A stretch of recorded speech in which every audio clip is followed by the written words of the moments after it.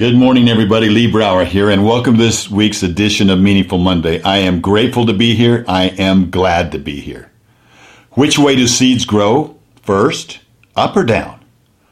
So I had a surprise this weekend when I came into my office. My granddaughters, in fact, our whole family, not 31 of them, 28 of the 31 of our children and grandchildren were here this weekend. I'll tell you why in just a minute.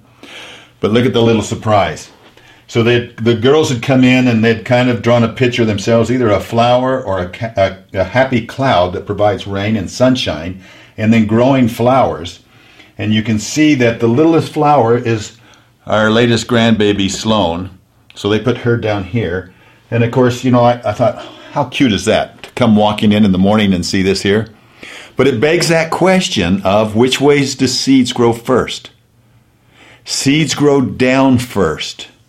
Why? Because that's what gives them that stability. That's what allows them to grow tall and to grow strong. Well, it's the same thing in families and organizations. You've got to have those deep roots. Well, what are deep roots? One example of deep roots are traditions. We have lots of traditions in our family. One of our traditions is what we call Thanksmas. A separate one, which we've evolved out of Thanksmas and became separate, is one we call Christ-giving.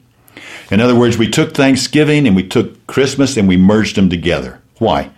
Because what happens to most families, as their children get older, they get married, they can't decide whose house they go to or they take turns. And we just said, let's eliminate that. Keep our house open on Thanksgiving. Whoever wants to come, comes. Same thing with Christmas and New Year's. However, on the second Saturday of December, then they're going to be at our house. And everybody comes together, and we have features within traditions. So listen to what I'm saying. See, traditions create the roots. Traditions have to be something that everybody enjoys, especially over time. You have to be consistent. Then you can add features to it. So one of the features that we added early on to Thanksmas was to Thanksmas, if you think of mas in Spanish, means more, was to take our hands and put them on a tablecloth. Trace those hands, and at first, when we first started doing it, we'd write the date and our name and then something we're grateful for, or some things that we're grateful for. And the little kids, would trace their hands, would trace the baby's hands. This year, one of our granddaughters jumped up and we traced her foot on it.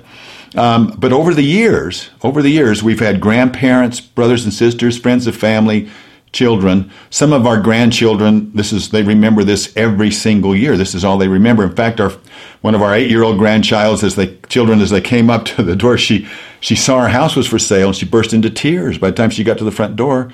Where are we going to have Thanksmas? Because she's had Thanksmas every year. Those are roots.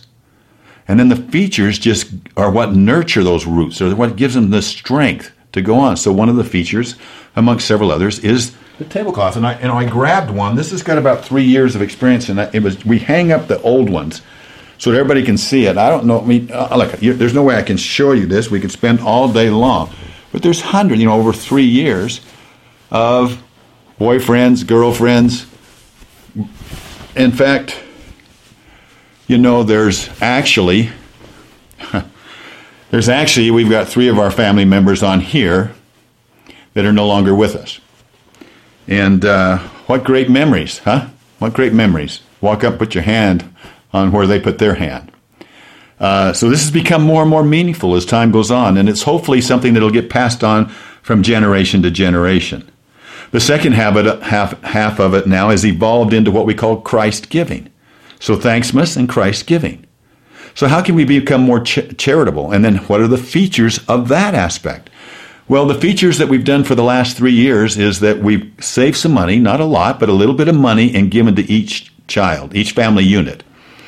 And then that family unit, and it's not a lot, it's just enough, okay? Just enough where it's, a couple $100 that they can then take and either multiply or find the right place for it.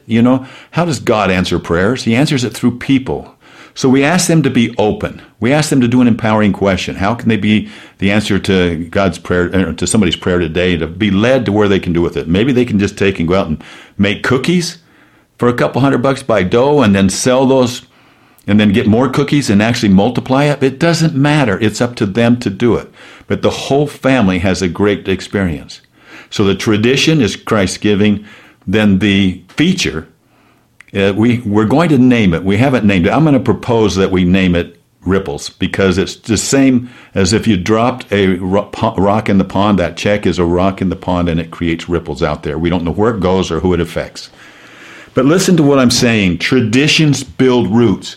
Take the time, whether in your family and in your business, if you're a business person, take the time to identify traditions. Name those traditions so you can put a handle on them, and then start living them. And then you'll develop your own features around that.